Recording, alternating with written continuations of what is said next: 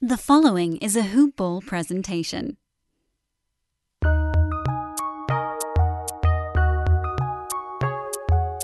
Welcome to the Fantasy NBA Today podcast.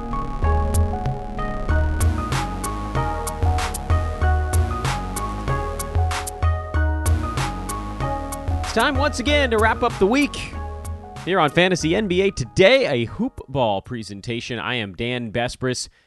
Spelled that same way on Twitter, DanBesbris. Give me a follow if you haven't already. I'm guessing most of you have here as we continue our weird romp through the nebulous outer reaches of the quarantine era. Sports in general, it's a weird time. Remains a very weird time. Shout out to Greg Moraz, who posted a Hoop Ball Bulls podcast earlier today, so check that out. This is, of course, the Friday edition of the show. This will also carry us through the weekend. It's April 24th. NBA has been shut down since March 11th. We've been in lockdown here in California since March 19th. That's over 5 weeks, and it feels every bit of it. Over at Hoop Ball, Eric Ong breaking down the Pelicans. Pretty cool feature going on there. Steve Vidovich has the Kings in his sights. Mike Passador broke down Marvin Bagley's season. So there continues to be pretty good stuff. Nemanja Bjelica got profiled. We're getting little rumors. I mean, there really isn't much in the way of news right now. We're going to be breaking down the Pelicans actually on today's podcast in just a few minutes, so figured that would be an interesting segue. Tyronn Lue, Jason Kidd, Mark Jackson, Jeff Van Gundy apparently are on the list for the New Jersey... See what happened there? The Brooklyn Nets. They're in Brooklyn, guys. Sorry, I'm an old man. It happens. Tom Thibodeau is apparently on the list of potential Knicks coaching candidates, but again, we got a long way to go on that stuff, so I have no additional thoughts on those coaching searches. I find some of it funny, but again, we're so early in the process that you don't really know what's real and what's not. Agents put out things, teams put out things. This is all jockeying. Leverage is involved. Assistant coaches like to have their names on the list for coaching jobs because then it makes other teams think about them for head coaching jobs. There's a rhyme and a reason to all of this. Everybody, you want to be on some lists so that you become more desirable on other lists. So we don't really know what of this is actually legitimate. Although I venture to guess that a couple of those names make some sense. We've got time.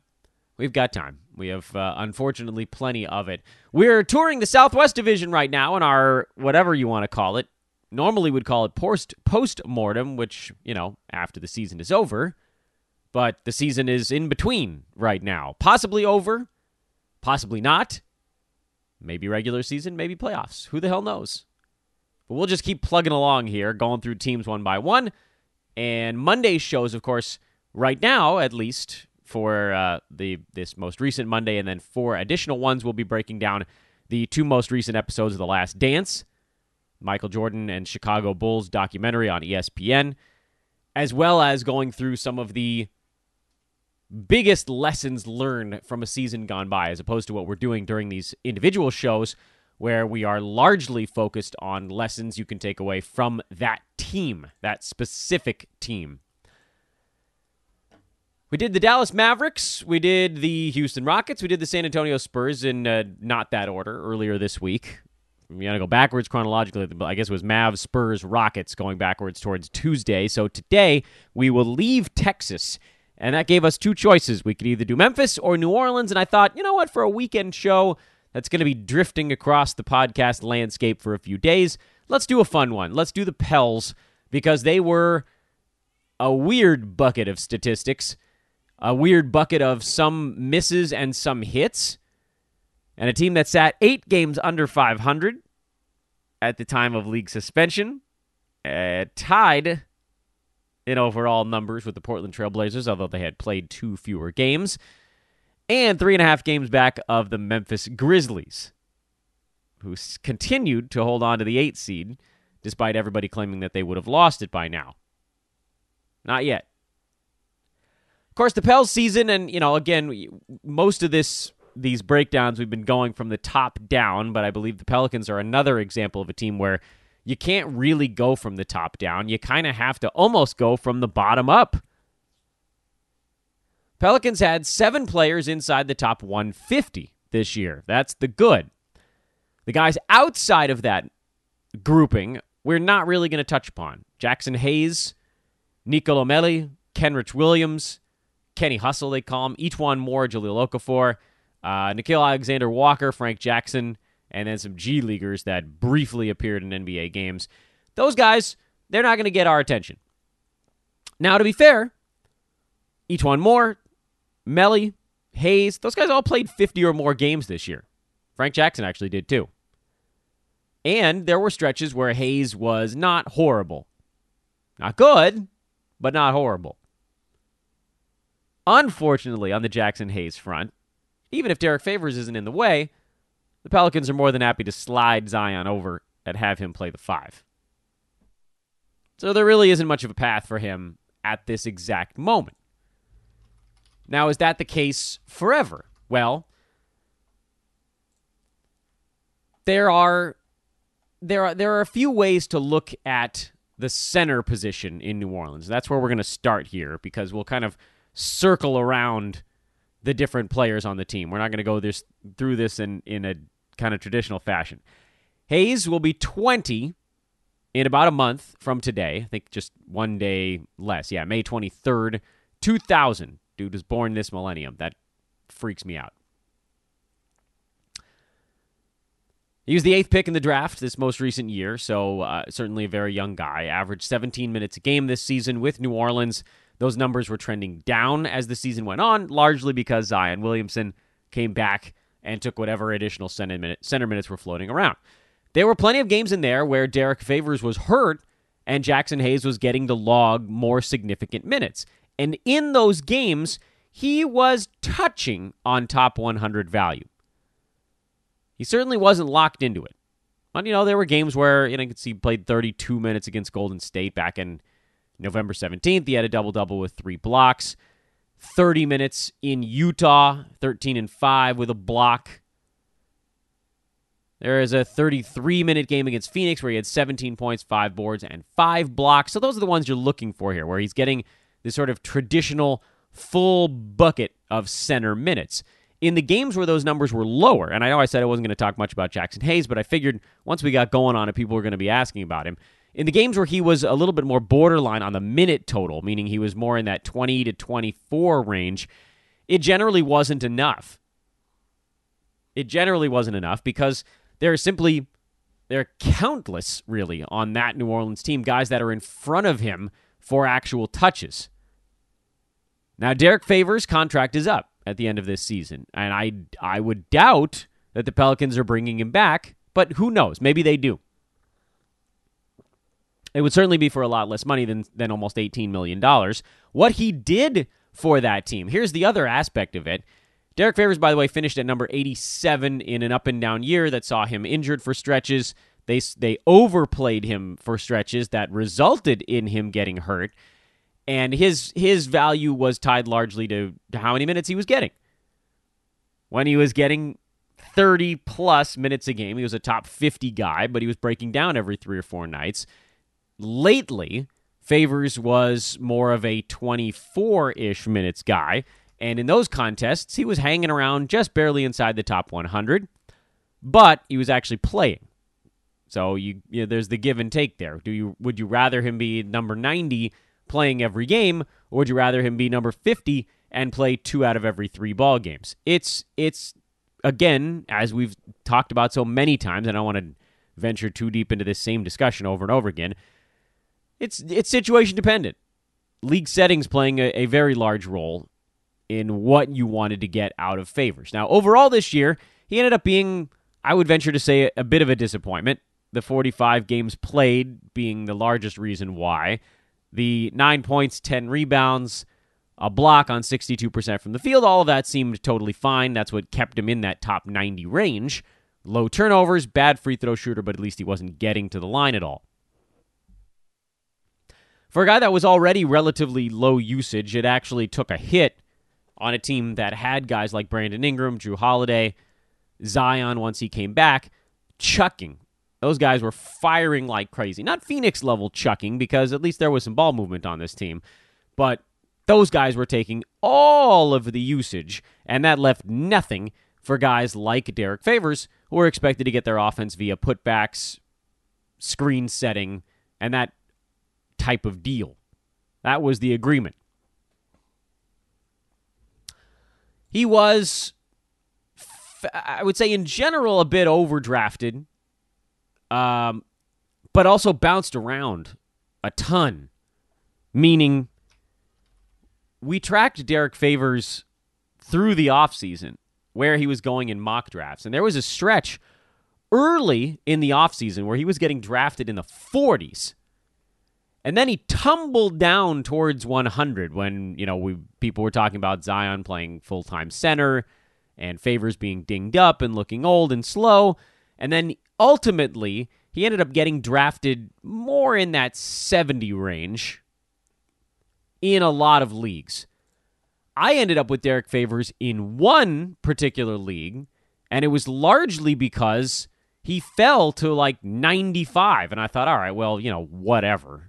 We hit whatever category with Favors, and I thought, okay, like there's almost no way he does worse than this. And then, lo and behold, he was basically right around that mark on a per game and then missed a bunch of time. So he ended up being someone that you really didn't want to draft. There was this feel about him that if he came into New Orleans in a stat factory, even 25 minutes would have been enough. But, and this is where I made a mistake as well, I figured if he got anything over that, it would be gravy. The issue that crept up with Favors was that, I didn't foresee there being 5 guys on the Pelicans averaging 10 shots or more a game, leaving just 7 a game for Favors. I figured, 8 or 9 shots for him is a pretty doable number, even in 25, 26 minutes a night. The injuries were a big deal. If he was healthy more early in the season, you would have seen a much better full season ranking for him. He kind of missed the window to crush it while Zion was out. Once Zion came back later in the season, that's when Favors was actually healthy. And so Zion, who played 19 games, Favors played pretty much all 19 of those. Basically, there was an opportunity here for Favors to play some 40 games without Zion, and instead, he really only got about 25 without him. You got to run up the numbers when you have your opportunity. And I know what you're thinking. That's no reason to draft a guy. And you're absolutely right, in general. You shouldn't draft a guy when there's someone kind of breathing down his neck to knock his playing time down by 7 or 8 minutes a night. Yeah, that's a scary proposition. Especially when the initial report was that they expected Zion back by, I think it was December was the initial ruling, and obviously that didn't take shape. So you were looking at maybe 2 months of maximum Favors and then a little bit of a peel-off there. You didn't quite get that much of him, even though Zion came back so much later than expected. So by all accounts, Favors was a disappointment this year. That said, if you were in a games cap format, he really didn't hurt you that much. Posting top 90 value from a center position, helping you in field goal percent, helping you in rebounding, not giving you a little baby push in blocks with 1 a game. Certainly we were hoping for a little bit more than that, but that's what you got. And then the other stuff was meh. So it was a very meh year for Derek Favors. I love his fantasy game in general. I hate the fact that he does have injury things. And the question is, where is he going to end up next year? Because if he's back with New Orleans playing 24 minutes as the 6th or 7th option on offense, then you're looking at probably the same kind of top 100, maybe a hair above that, depending on how the pieces settle together. Or maybe he goes to some team that wants a lumbering ox to give 27 or 28 minutes to a game. It's just hard to see that type of scenario in the modern NBA. So this is a guy who's likely trending down. He is an old man. He fits the old man build of being likely, I would say, next year. He's almost definitely going to be underrated coming into NBA drafts, which he could actually be a combination of both underrated and also not that interesting. But depending on how far he falls, You have to remember, again, if this guy falls into the 130s where he's getting drafted ultra late, folks not assuming he's going to get more than 24 minutes a game, he can still post that top 90 mark in 24 minutes a game. That's a guy you'd want to get in your 12th, 13th round if he falls that far. If. Big if. Let's talk about the other big man on New Orleans, and that's Zion.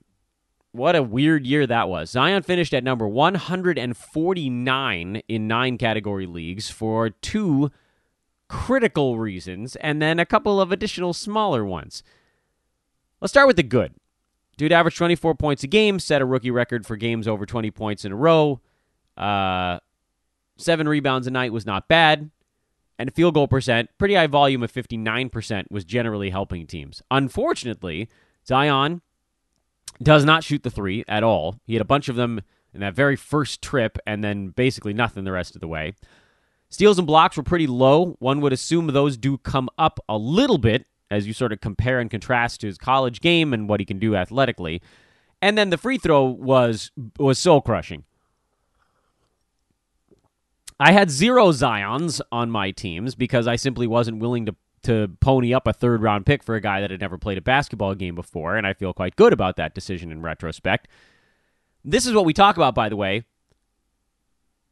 Listen, if I'm going to beat myself up, and honestly, I didn't get that many Derek Favors because he did end up going earlier than I thought he would. I figured, again, if he fell into the 80s and 90s, then he would be a pretty good value. He wasn't, so I was wrong about that. But that was certainly closer, and that's where he was on a per-game ranking.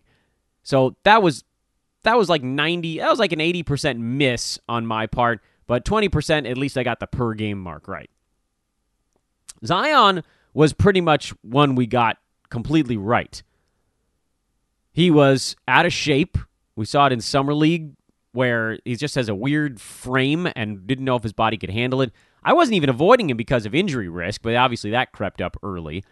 I was avoiding him because I thought this dude is getting way overhyped. Rookies getting drafted in the 20s and 30s almost never pan out. Almost never. And especially guys that have a track record, even if it's a short one, of categories where they're just not good. And then for Zion, 8 free throws a game at 64.5%, that ultimately made him one of the worst impact guys in free throw percent in the NBA. It's real hard to overcome that. Ask Andre Drummond, who has to get like 3 defensive stats a night to push his way back up into fantasy good graces and some, 16, 17 rebounds. With Zion, it was really only scoring and field goal percent. Rebounds was fine, but unspectacular for someone of his strength and ability. Scoring was good. Field goal percent was good. Free throw percent was atrocious. Turnovers, blocks, steals, assists, all not good. And then rebounds, fine. Oh, 3-pointers were bad too. Problem with Zion, of course, is when you hear me describing a player that underperformed in so many statistical categories, the first thought I usually have is, how far is this guy going to fall next year, and can I scoop him there? I don't think that's going to happen with Zion. I think his name is so big, and the hope of him making a giant step forward is also so big that he's probably still going to get drafted incredibly early. I'll say this, I'm more likely to take a chance on him here in Season 2 than I was in Season 1 because the buzz is going to be a little bit going back the other direction, but coming back and scoring as many points as he did, he's got people's attention. He's not going away. It's not like Zion Williamson is going to fall in fantasy drafts. The rest of these players, they're, I think, larger question marks hanging around them. We'll start with the easiest couple of the bunch. J.J. Redick, who was number 131 this year in 54 ball games, averaged 15 points and 3 3-pointers, did 0 defensively. 0.6 combined defensive stats. That is among the bottom 5 in the NBA, at least of basically qualifying guys, dudes that are playing half-decent numbers of minutes. 45% from the field, 90% at the free throw line. That's the good. The bad, of course, 2.6 rebounds, just 2 assists. The poor defensive stats we already mentioned. There's just not enough there. Honest to God, I thought him signing that contract in New Orleans, they they must have been promising him something, or so I believed. As it turned out, not really. I mean, he played an okay number of minutes, but it's just, again, it's got to be a bigger role. When your job is scoring three-pointers and free throw percent, you need to have some usage. And he had some, but not enough. He signed for $13 million next year, so unless they move him, you're looking at the relatively similar outlook. And as I said at least 30 or 40 times on these podcasts during the regular season, when J.J. Redick, Josh Hart were both healthy, and when the main guys were healthy, meaning Ingram, Holiday, Ball, those are the key ones. Williamson, more front court guy, but you can lump him in as well. When all of those guys are healthy, neither Redick nor Hart was doing enough on the fantasy side to hold value. Josh Hart played 57 ball games. That was actually the most on the team on a banged-up New Orleans squad. He was number 118 overall per game rate. 10 points, 6.5 rebounds. That's a very big number for a shooting guard. A steal, half a block, poor field goal percent, not a great free throw percent, 2 3-pointers a game. Hart was able to float his value with rebounding. That was something that was going to get more and more sparse as the team got healthier and his minutes came down, and I see no reason to draft him next year. He was a plotter, but as was the case with so many of the guys on this New Orleans team, if you could plug them in when other guys were out, that's where you had the opportunity. If you wanted to use J.J. Redick, you pretty much needed Brandon Ingram to be out. You needed those 18 shots distributed among the other guys. If you wanted to use Josh Hart, you basically needed J.J. Redick to be out for most of the season. And it just wasn't the case. Or, of course, one of the big usage guys. What about those big usage guys? Lonzo Ball, Drew Holiday, Brandon Ingram. We already talked about Zion. Lonzo Ball ultimately had a really, really good season. He started out slow, finished at number 70 on a per-game basis. But over the final 25 games he played this year, he was a top 25 player. On the shoulders of 12.7 points, almost 3 3-pointers, 7 rebounds, 8.5 assists, 1.7 steals, 0.8 blocks, and he managed to shoot 43% over that stretch. Still can't hit a free throw to save his life, but at least he doesn't take any. Lonzo Ball, I think, is another guy where if you ask the average fantasy enthusiast and you saw his full season marking of number 70, 12.5, 6, and 7, with the poorer field goal percent, I don't know how many people realized how well he was playing when the season got shut down. Lonzo Ball was, at that point, putting up maybe the best stretch of basketball in his career. In fact, the final 3 weeks before the NBA shut down, Ball averaged 15, 7, and 8 with 3 defensive stats, 3 3-pointers, 47.5% from the field. And he was the top guy on that New Orleans roster. So he certainly has the upside to be better than number 70 or wherever the hell he went.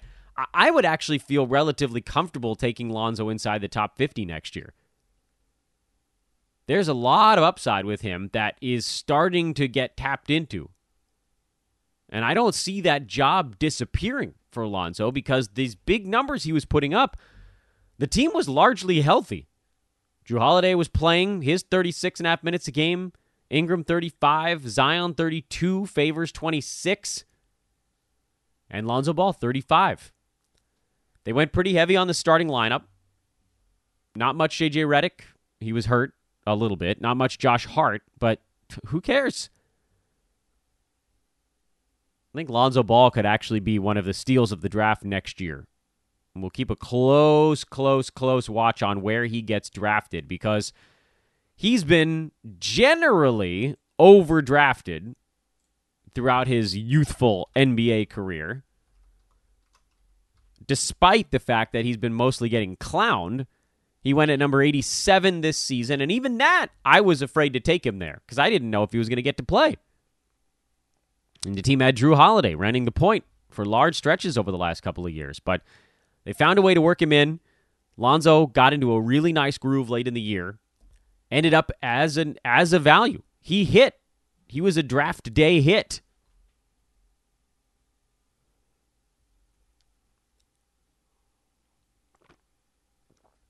So congratulations if you took the chance on Lonzo.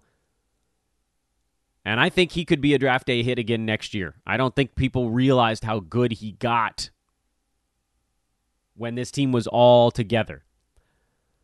And congratulations are in order if you took Brandon Ingram this year, who ended up in a very juicy spot.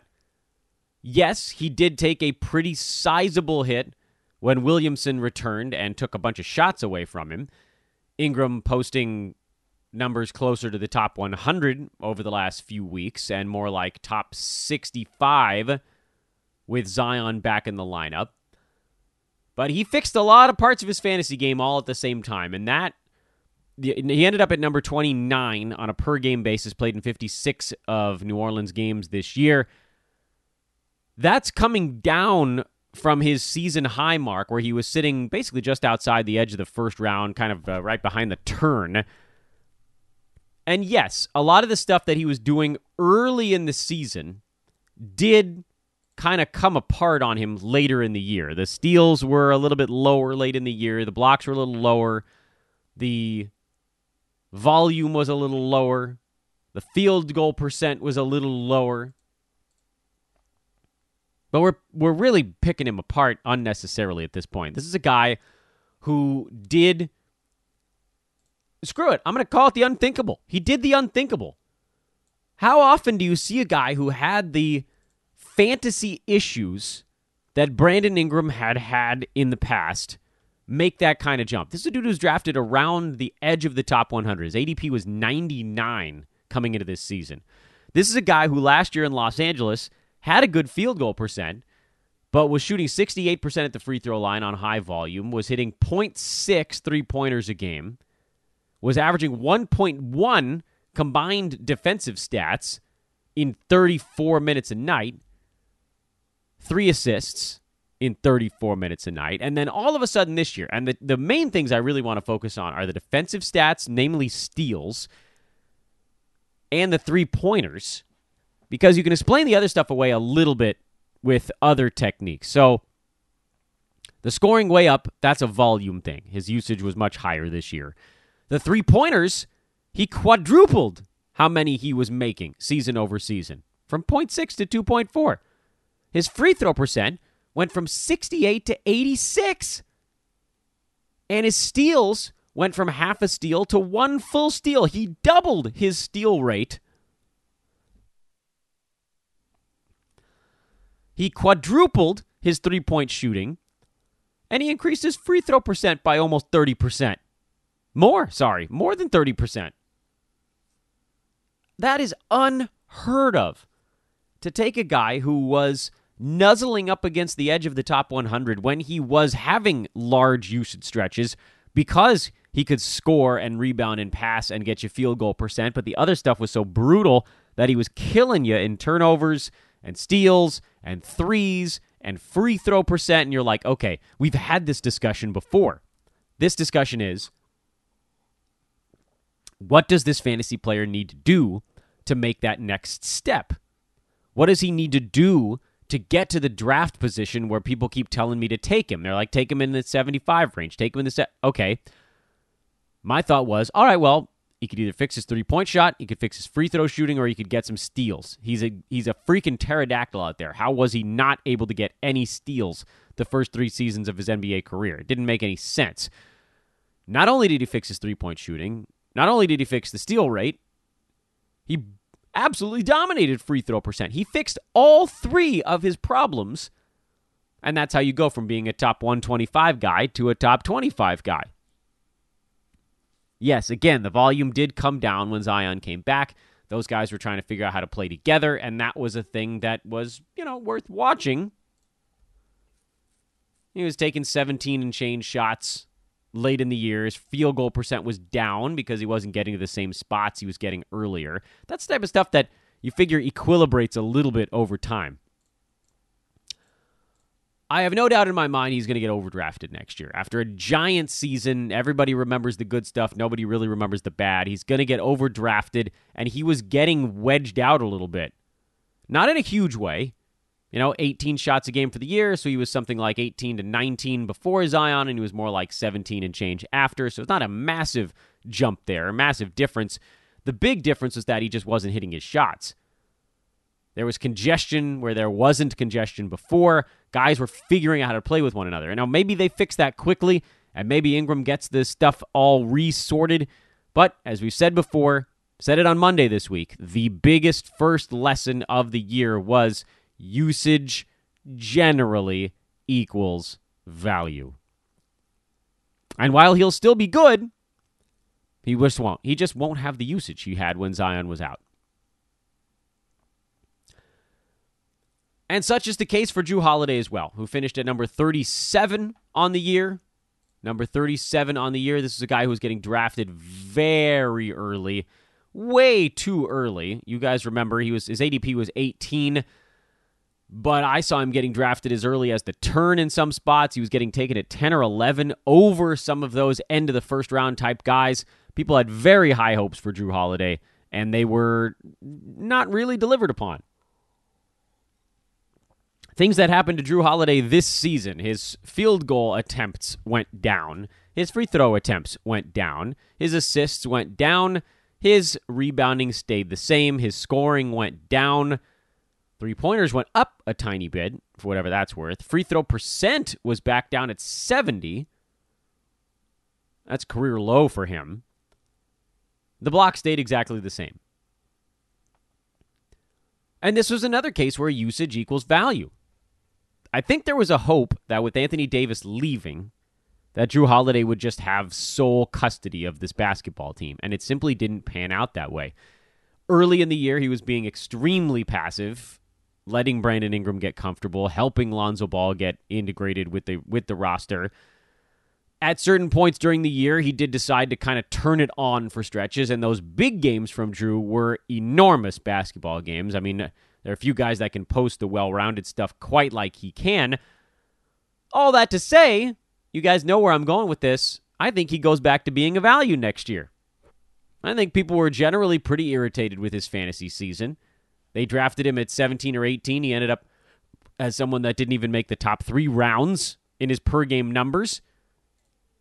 No one on the Pelicans was particularly durable. Holiday played in 55 games this year, which was pretty close to the league average at this exact juncture of the season, but it's not like he was blowing people away with his durability. So I'm thinking, and this is kind of the game you play when you're figuring out what you think a guy's ADP might actually be the following season. The game you play is, what kind of a taste did a particular player leave in the league's mouth? The fantasy landscape league, not the regular NBA, because everybody knows Jrue Holiday is great. We all watch enough basketball to know that he's an amazing basketball player. I'm talking about fantasy.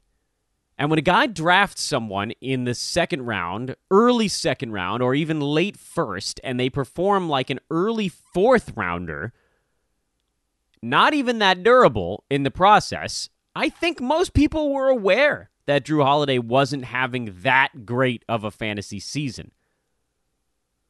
I also think that even if he doesn't get any better next year, this is someone who's probably going to get drafted much closer to where he finished this season.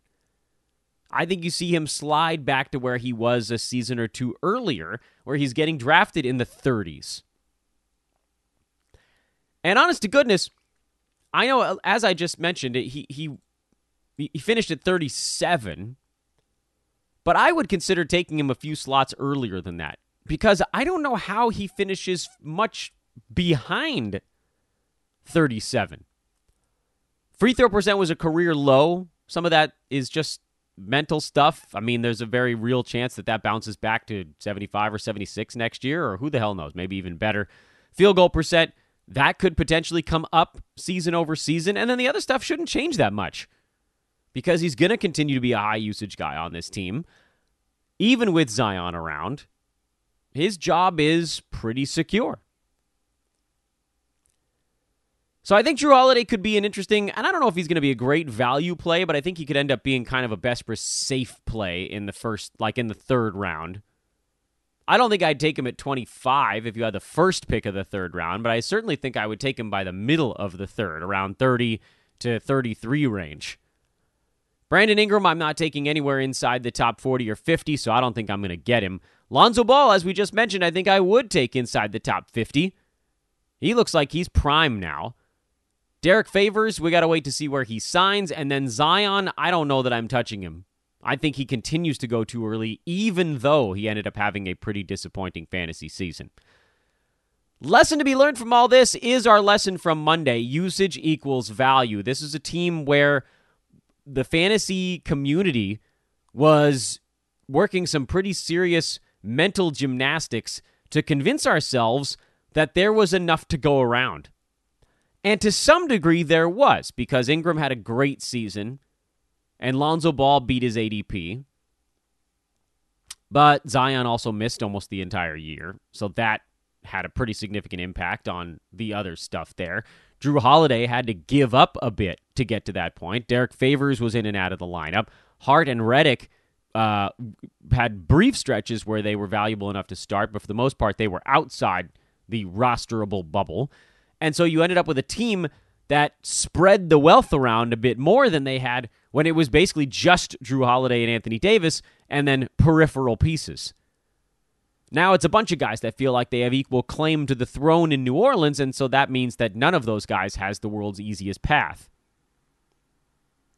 As I mentioned, there was still plenty to be happy about. Lonzo Ball's big season, Brandon Ingram's big season being the two easiest things to benchmark. But again, I think people view those years pretty differently. I think people view Brandon Ingram's season as a whopping success. I think people view Lonzo's season less as a success because he's just not a big scoring type. And so people remember the slow start to the year for Lonzo. He was outside the top 100 for 2 months this season before getting it rolling. Meanwhile, Brandon Ingram was top 15 for 3 months before having Zion chew away at his stuff. And then Drew Holiday was just sort of consistently in that 30 to 40 range pretty much all season long. So I think the taste in your mouth is the rule to use with this team and the lesson to take away, and maybe that's the one we even talk about on Monday. We'll call it the mouth feel. This is fantasy mouth feel. Brandon Ingram, what was his mouth feel? I think people feel good about Brandon Ingram's year. Drew Holiday, I think people feel annoyed. Lonzo Ball, I think people forgot about it. Derek Favors, I think people felt annoyed, but again, we don't know where he's going to be. And then Zion, I think people felt incomplete. I think people felt like there was more business to attend to. And so I don't think there was enough there for people to downgrade him in their minds, at least not enough for us here in this podcast community to end up with him on our rosters. Okay, that was fun. Monday, we'll break down episodes 3 and 4 of The Last Dance. We'll talk about fantasy mega lesson number 2, and it might actually be the mouthfeel episode. Gross. I'm Dan Vespers, at Dan Vespers on Twitter. This is a Hoopball presentation. It's Fantasy NBA Today. Have a great weekend, everybody. Continue to find things to do. Hit me up if you want to talk about anything at all. Hit me up if you want to make some calls with us over here at Hoopball. Again, we are bringing on salespeople. What better time to do it than now? What the hell else have you got going on? I mean, unless you're taking care of a toddler. Good Lord. Then we literally have no time at all. All right, folks, I'll talk to you Monday. So long.